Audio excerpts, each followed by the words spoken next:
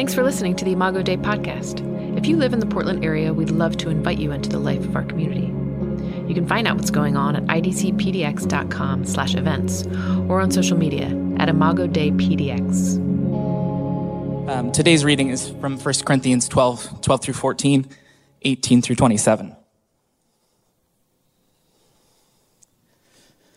For just as the body is one and has many members, and all of the members of the body, though many, are one body, so it is with Christ. For in one Spirit we were all baptized into one body, Jews or Greeks, slaves or frees, and all were made to drink one Spirit. For the body does not consist of one member, but of many. Arrange the members in the body, each one of them as he chose. If all were a single member, where would the body be? As it is, there are many parts, yet one body. The eye cannot say to the hand, I have no need of you, nor again to the head and the feet, I have no need of you. On the contrary, the parts of the body that seem to be weaker are indispensable. And on those parts of the body that we think less honorable, we bestow the greater honor. Our unpresentable parts are treated with greater modesty, which our more presentable parts do not require. God has so composed the body, giving greater honor to the part that lacked it, that there may be no division in the body, but that the members may have the same care for one another. If one member suffers, all suffer together. If one member is honored, all rejoice together. Now you are the body of Christ, and individually members of it. This is the word of the Lord. You may be seated. Well, if you're around church long enough, and if you just even spend a few years with any church community, you will find yourself saying a phrase that many of us have uttered. Many of us have heard this phrase. And it's a very simple clause that begins a statement. The church should ... Maybe you've said that. Maybe you said that this morning. The church should have better coffee. I don't know. I like our coffee. The church should fill in the blank. I've used this myself through the years. I've probably used it while I've been here at Imago. I've heard this as a pastor. The church should, you fill in the blank. It can be something as superficial as the coffee or something like that, but it also could be, some of the more value-driven things that we hold dear. We think the church should be more diverse. The church should be more inclusive. The church should speak out on this issue or that issue. The church should value prayer more. The church should pray more. The church should be making more disciples, or the church should do more for the poor. But behind that phrase, like every church should, when I use that, behind it are the expectations that I carry that I've picked up from various places. We all know in this room the church in America should do more or should be more. But how do we know what it should be or shouldn't be? That's what we're exploring during Lent. Lent is this 40-ish day period where we really go through a process. I like how Esau Macaulay puts it, that it's about repentance and renewal. Repentance and renewal. Repentance is turning away from the destructive things we do and the destructive proclivities of our own humanity, what the Bible calls sin, and be renewed by the life-giving spirit and life-giving cross of Jesus Christ. Repentance and renewal. And this year for Lent, we're going through this series called Images of Us. Images of Us. And the series is about laying down, repenting of the false images that we carry as the church, like who we think we are that are actually not accurate, and picking up and being renewed by the biblical metaphors and images of the church, which are plenty.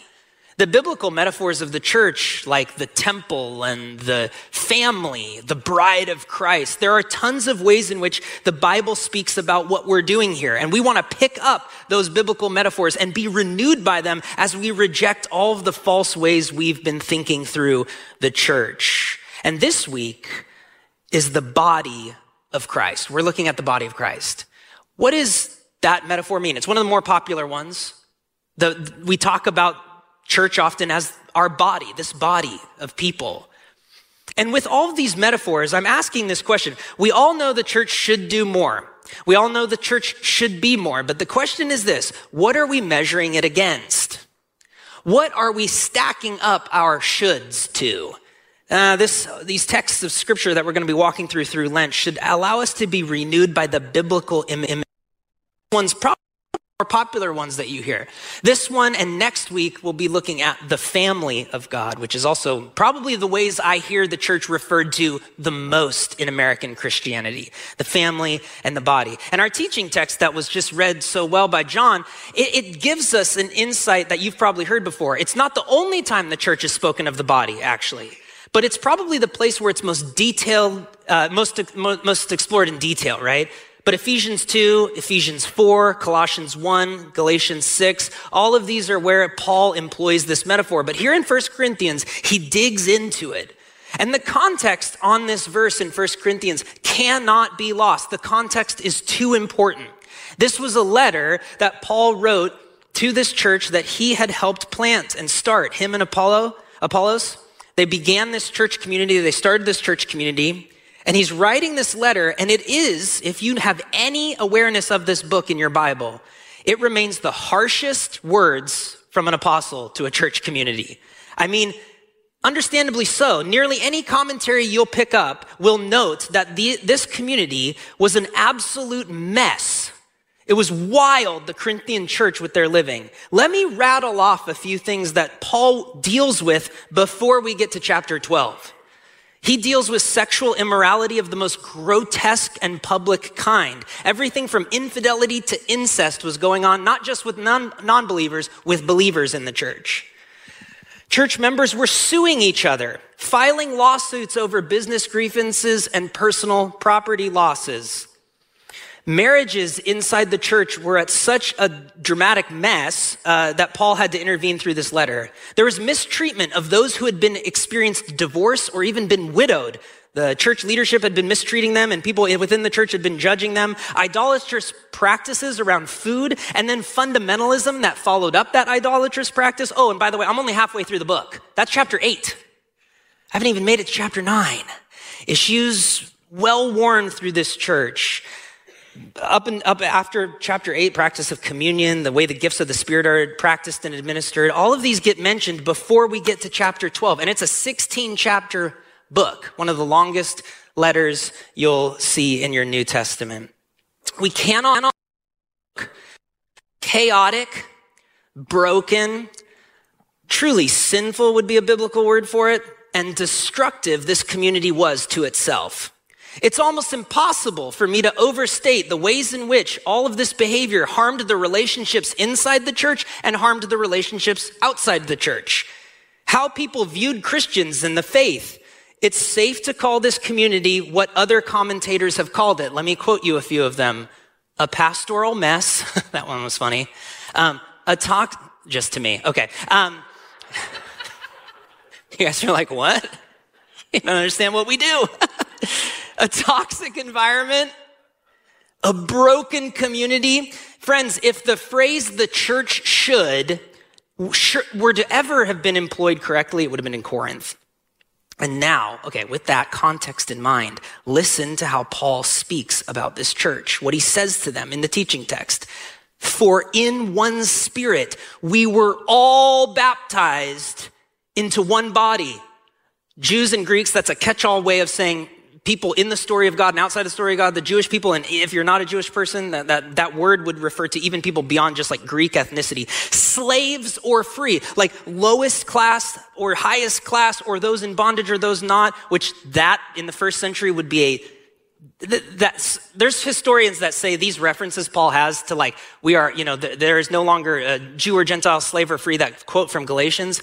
They say if that's all Paul ever said, that would be the most landmark teaching in the ancient antiquity in all time. Like that way the gospel just has reshaped moral imagination in this world is like phrases like this. We take them for granted because this is like built into our Constitution, or it's built into the rhetoric of America, even though we don't actually live it here in America. It's built into the rhetoric of America, but you don't realize we're ancestors of the gospel that has like birthed onto the scene that before this, no one was saying this kind of stuff. And Paul tells this broken, chaotic, destructive, terrible church that we were all made to drink of one spirit, and now you are the body of Christ and individually members of it. If there ever was a community that might be in jeopardy of, quote, being a legit church, it'd be Corinth. But Paul tells them, you, Corinth, are the body of Christ. Speaking into the sin and the divisive nature of the church, the tough circumstances, the straight up evil that was going on in the church, he tells them, you are the body of Jesus Christ. Notice, and by the way, he says individually members of it. He says all baptized into it. So he's not like, there's some of you in the church that are actually the body of Christ, and there's others of you are not.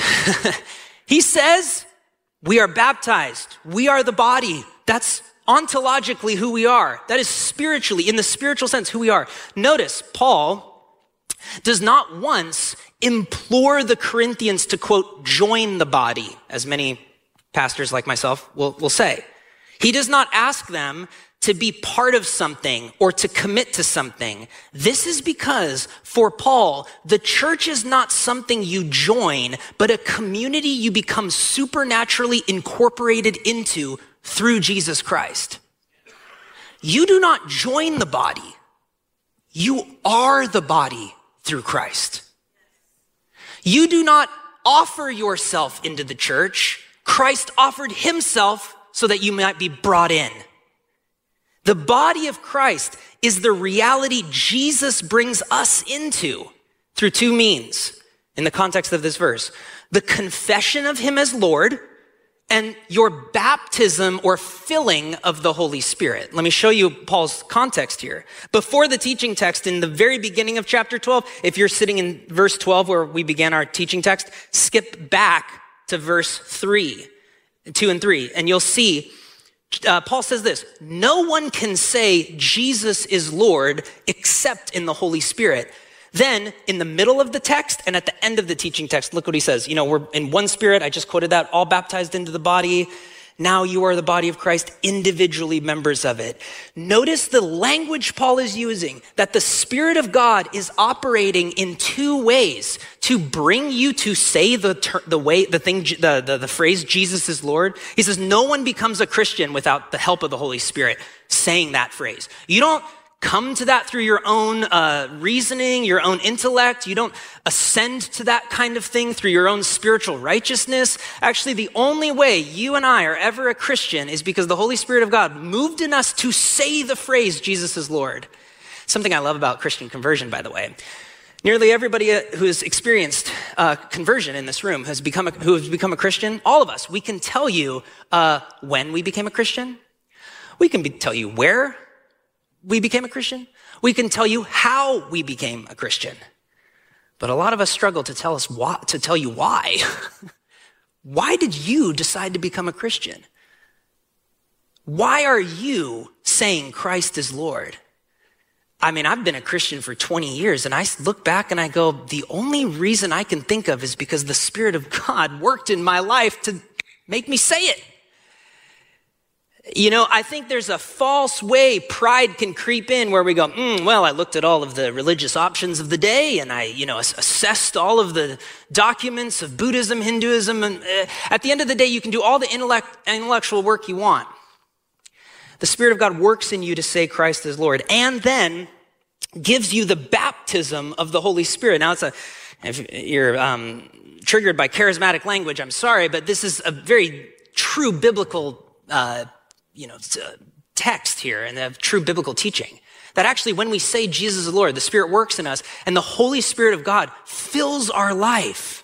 And through the confession of him as Lord, brought about by the Holy Spirit, and the filling of the Holy Spirit in our life to where God dwells in us, in our bodies and in our minds and in our hearts, and God is not just up there and out there, but is actually dwelling within us, That work of the Holy Spirit is what brings us into the work of the church. This is all God's doing. Jesus is making for himself a body. If you today confess Jesus as Lord, remember two things. The Spirit of God brought you about to do that, and the Spirit of God has baptized you to bring you into the church. You are the church. You are the body of Christ. And a historic Protestant kind of articulation of this that I have always found interesting and helpful is that when you're brought into the church, you might say this, well, Chris, I don't really connect with the church. Like, I'm at Imago and I'm barely staying awake for your sermons. I love that. That's not what Paul's talking about. Paul is not talking about attending local worship services.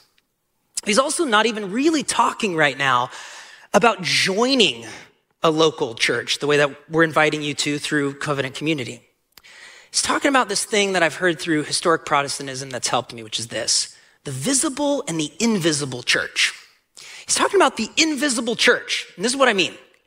God brings us all into his body in kind of this invisible sense where we don't really know that we're a part of the church quite yet.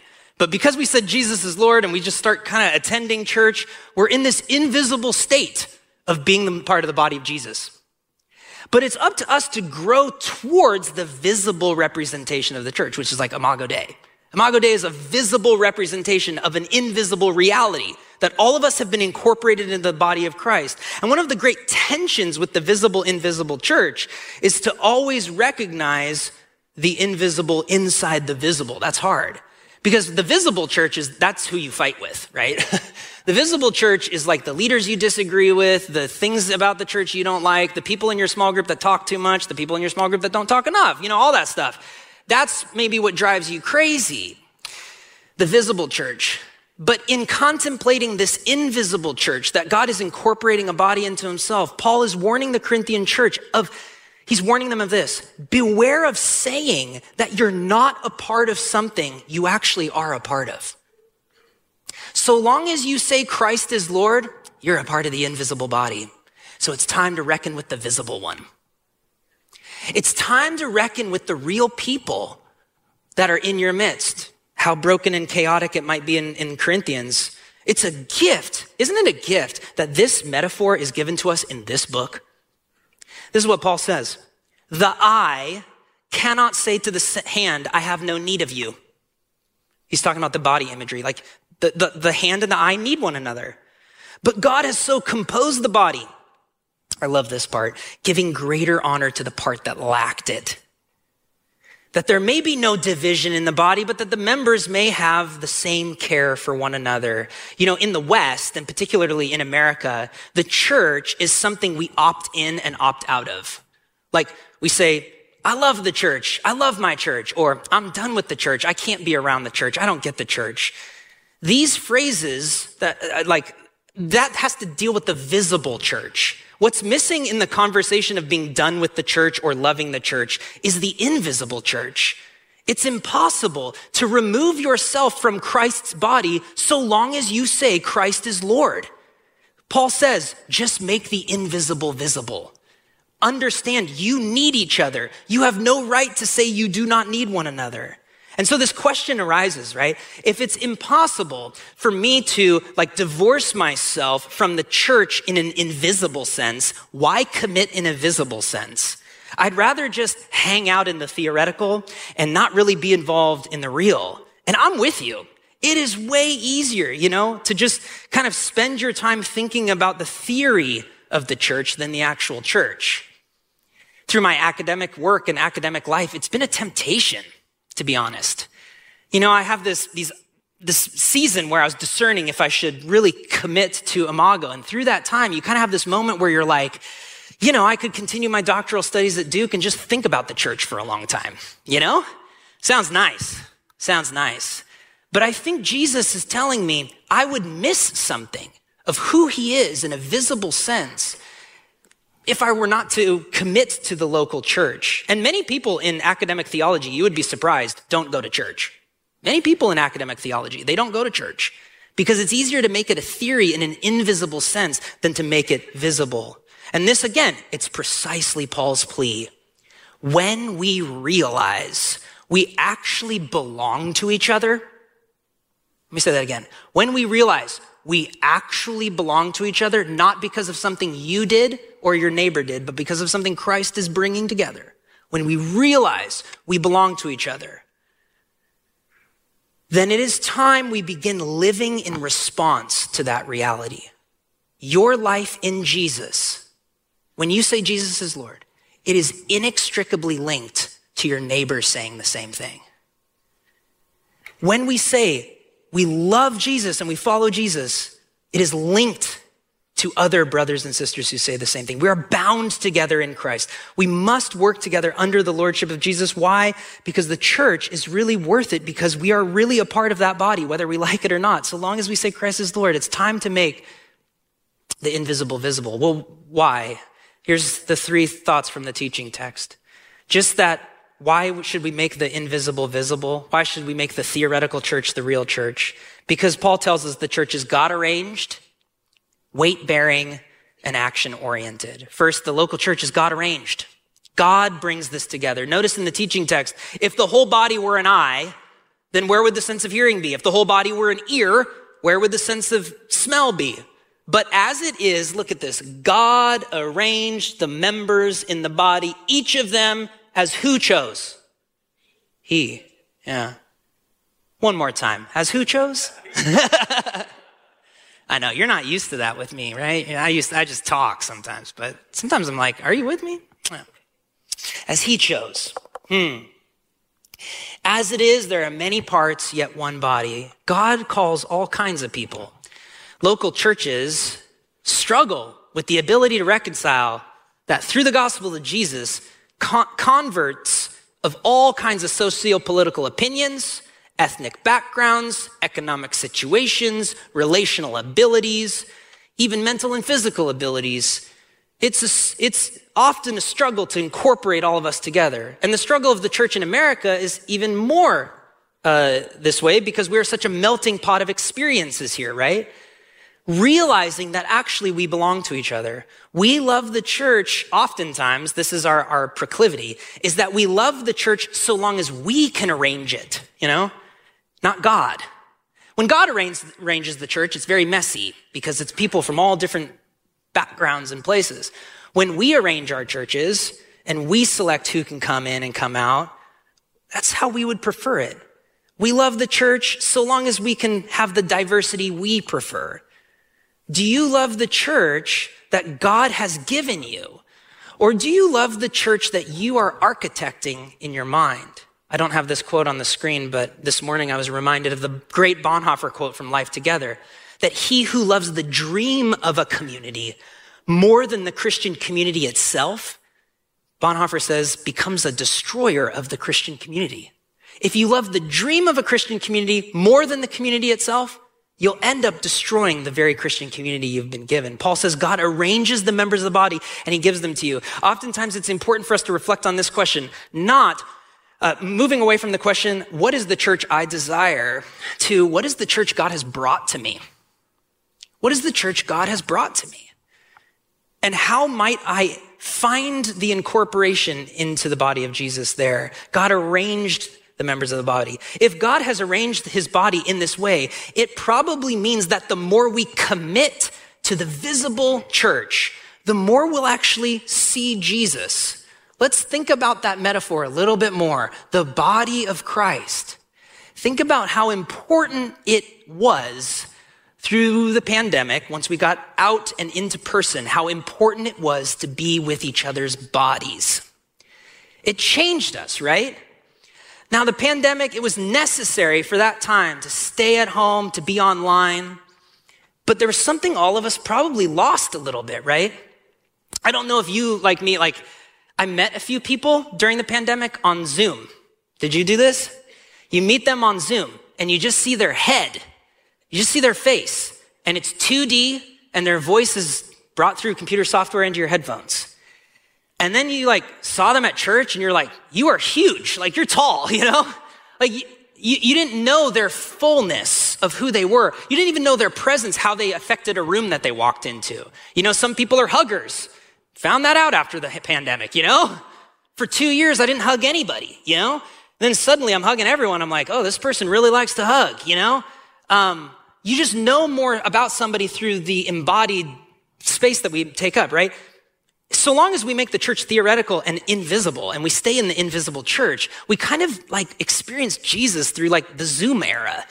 We just see the 2D image of Jesus's head. We don't see the rest of his body, and we don't experience what he's like in reality because we're actually divorcing ourselves from that reality.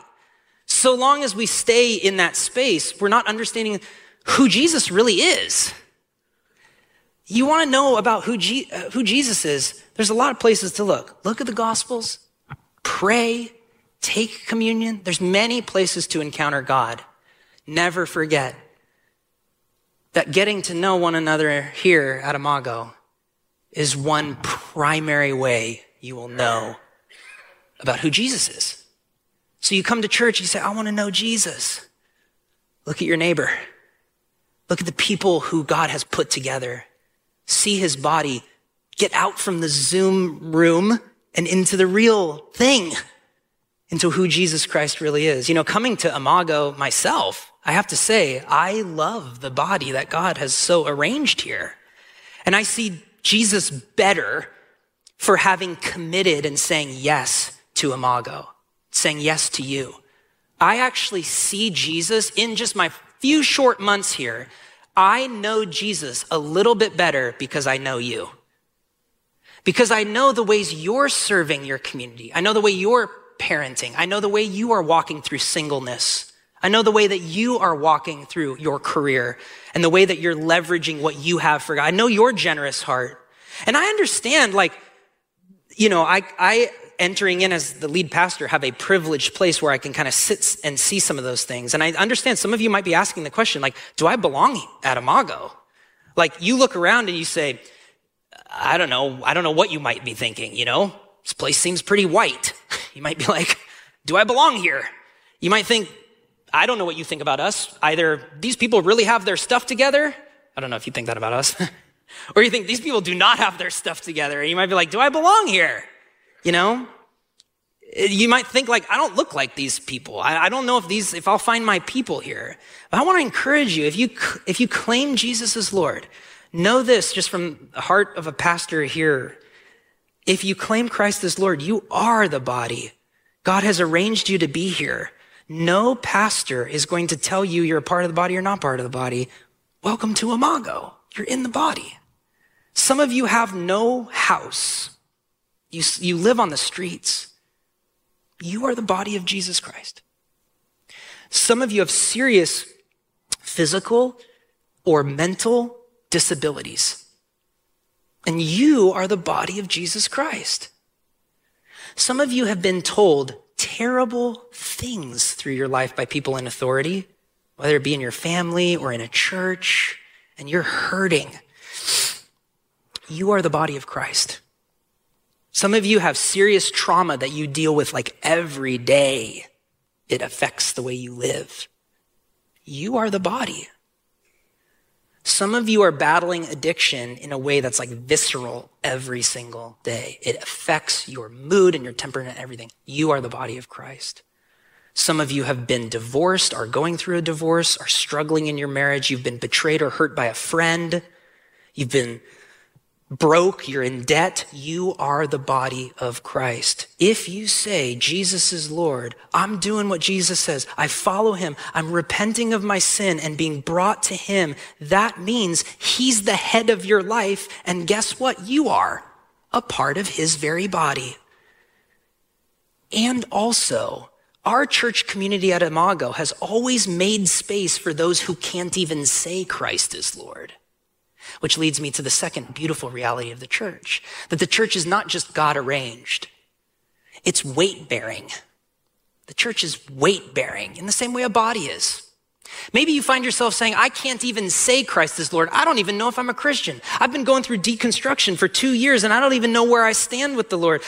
This is a beautiful part of the body of Jesus Christ. Just like your body, the body of Christ is weight bearing.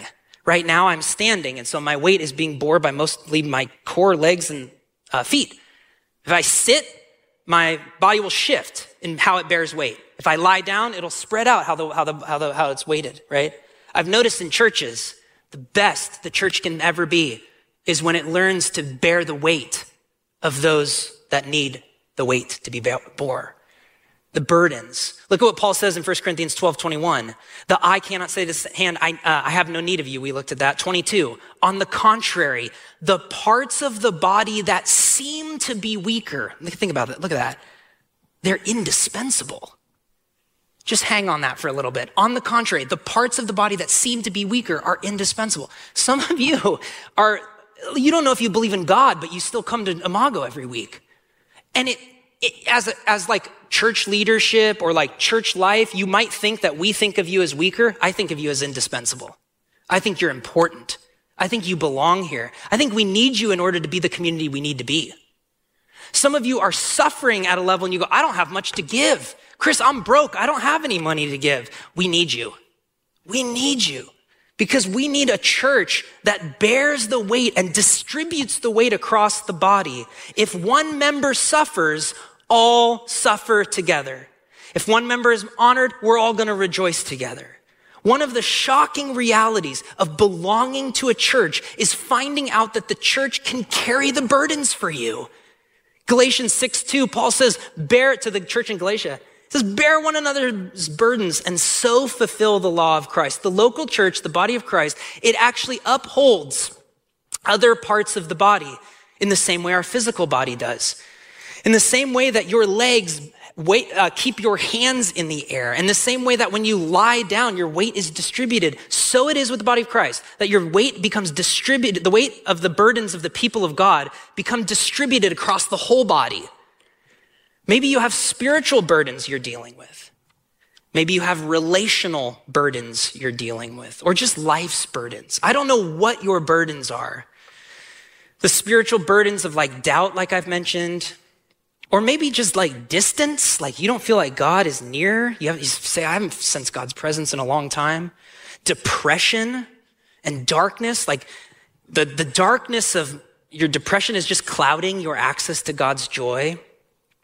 Maybe you have relational burdens like disloyalty in your life and betrayal. Like I mentioned, divorce or a key relationship, like a friendship breaking apart, someone betraying you. Or just dysfunction, like the people in your immediate circle are destroying your well-being. Or just life's burdens that many of us carry here of disease. Some of you have received diagnosis and difficulties around your health. Death, either you've lost someone or you are dying, you're facing death yourself. Or life's burdens of, like I've mentioned, debt, like you just don't have money and you're in debt. I mean, there are many times in my life where I have actually, yes, and yes to these three categories. I have found myself in spiritual darkness, relational betrayal, and just the burden of life. Times in my life where I have not been able to contribute anything and found the weight-bearing beauty of the body of Jesus. I remember facing betrayal from a friend years ago. He was like a brother to me. And it was happening while one of my close family members was dying of cancer. All when I found out I owed a ton of money to my college because my dad said he was going to pay for it and never did, and the debt went back on me. I was broke. I was betrayed. I was battling with diseases in our family. Suddenly, all of these things were circling at once, and I experienced the weight-bearing beauty of the body, that the body can actually hold when I can't contribute. That the body can actually absorb when I'm spilling out. You know, another time in ministry when I was a youth pastor where I saw more death of young people than any youth pastor should see, and did funerals. Youth pastors should not do funerals. And these times where I remember coming home one Christmas, my mom looked at me, she says, "You look like a ghost." And for me, that's saying something because I am generally pale. I was empty, like there wasn't any life in me. What happened through those times? People took it for me. People bore the weight. If you feel like you can't make it another day with Jesus, let his body bear it. in each of these times, I think about this word a pastor friend of mine once shared with a woman who was going through a miscarriage. She had gone through a miscarriage, and she said to him, I don't know if I have the faith to make it through this. Many of us have been in that situation. I've been there. You're looking down the barrel of your life. You go, I don't know if I have the faith to make it. The next season, I don't know if I have the faith to make it. And do you know what he said? He said, you don't have to have the faith. Let us believe for you for a little bit. Let us have faith for you. What a liberating response. Many times pastors say, well, have you prayed more? Have you read your Bible? Trying to diagnose different spiritual options for them to participate in a program that they have developed to try to help them. The reality is beautiful with the weight-bearing good news of Jesus. You don't have to have faith sometimes. We'll have faith for you. The church historic, the church global, the church visible, the church invisible can carry what you cannot. We will have faith for you. Some of the folks that pray right here on the prayer doors, that's what they do. When you say, I can't pray, they're at these prayer doors saying, we'll do it for you. That's okay. You don't have to. There's going to be a season in your life maybe where you do not have the words to pray. That's okay. The church will pray for you. You might have time where you're like, I don't know what to read in scripture. That's okay. We do a scripture reading every week. You can hear the word of God every week. We'll do it for you. We'll read scripture for you on your behalf. I can't worship. I can't sing. That's okay. We'll all sing for you. We'll do it. It's okay. You can't take communion. We'll take communion with you. We'll bring you up to the table and say, no, we'll come with you. That's the beauty of the weight-bearing body of Jesus. It's okay. We'll believe for you. We'll pray for you. We'll walk for you. We'll serve on your behalf. Rest in Jesus and rest in his body. Bring your weight back on his body and let it rest.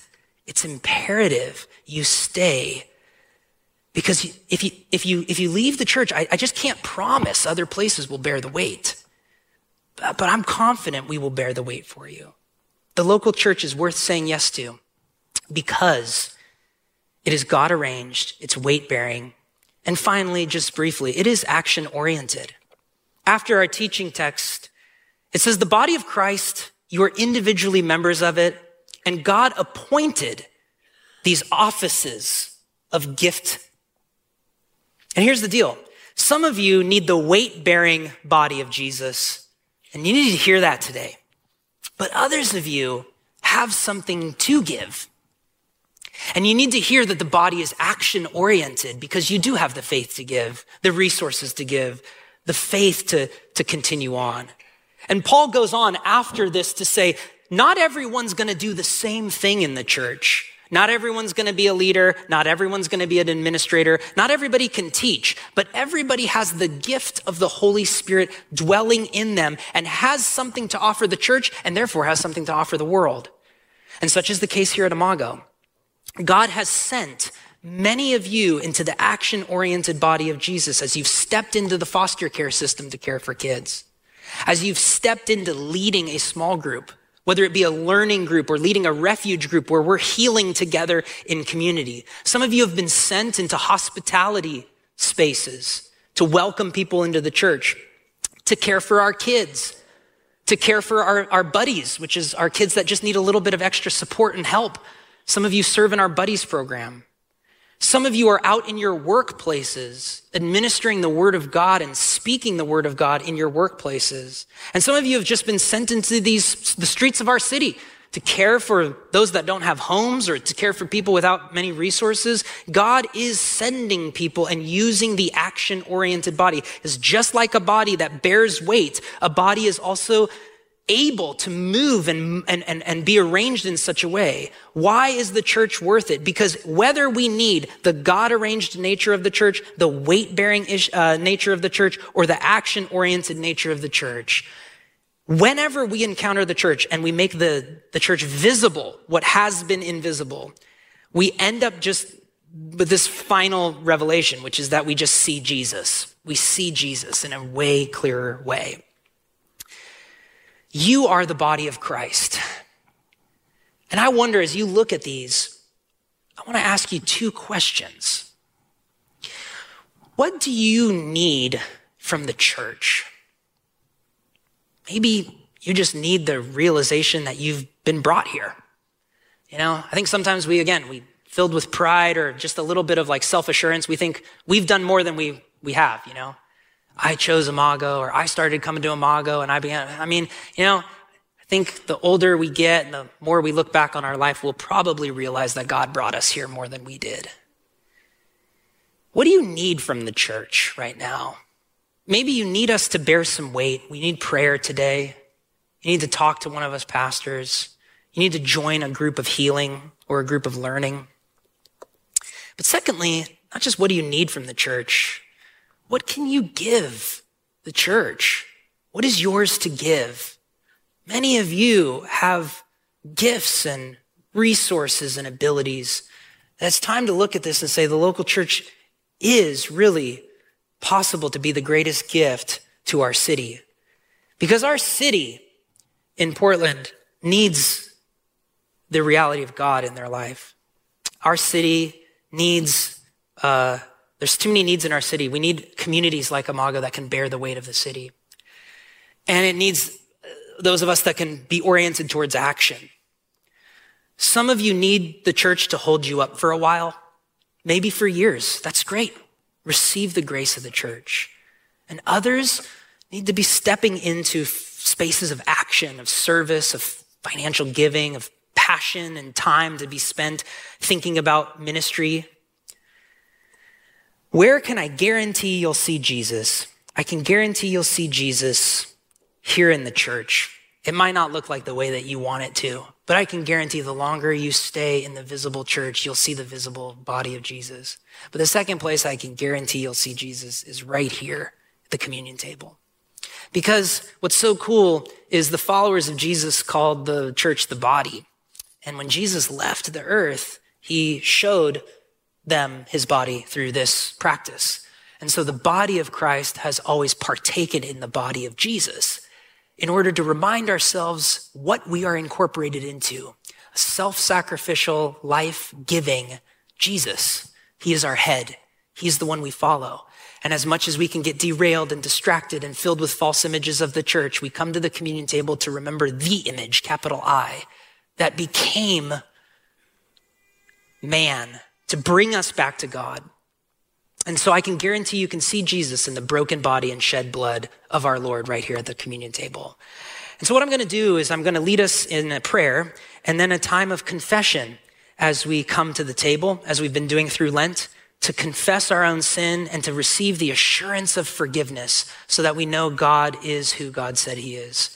And then we'll worship together. Let me pray. Heavenly Father, we ask you, Lord, in your kindness, to bring us to yourself. Lord, I pray for my friends who need you, but have trouble accessing you. I'm praying specifically for those that need the church to bear the weight of some stuff they're going through. I know that can bring up a lot. I'm sensitive to that.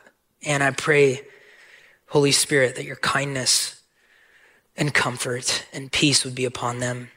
And I pray, God, even as we partake in communion and receive prayer and worship, there would actually be supernatural healing that occurs here in the spaces of our life that seem unbearable. I pray that you would reveal yourself as the one who can bear it. Your scriptures say actually that we can cast all of our cares upon you. Our anxieties can be cast upon you because you care for us. And so may we receive your care today. In Jesus' name, amen. And would you stand with me as we conclude in worship and join me in this confession? I'm going to read the part in italics. And if you agree with these confessions, say what is written in bold. This is a litany of confession. Lord, we have not thought your thoughts, nor have we consistently desired your will for your people. We confess our sin to you, God. Christ, have mercy. Forgive us for the ways we have rejected your body. for the ways our individualism has distanced us from your church. Christ, have mercy. Forgive us for the false images of your church that we have adopted and even profited off of. We confess that we have sought financial, material, social, and political benefits that only satisfy our flesh and do not renew our hearts. Christ, have mercy. Lord, have mercy. Christ, have mercy. The God of all grace hears the assurance of forgiveness, which is just as you are confessing your sins, I want you to be equally sure, not of your own fault, but also of the grace of God over your life immediately upon confession.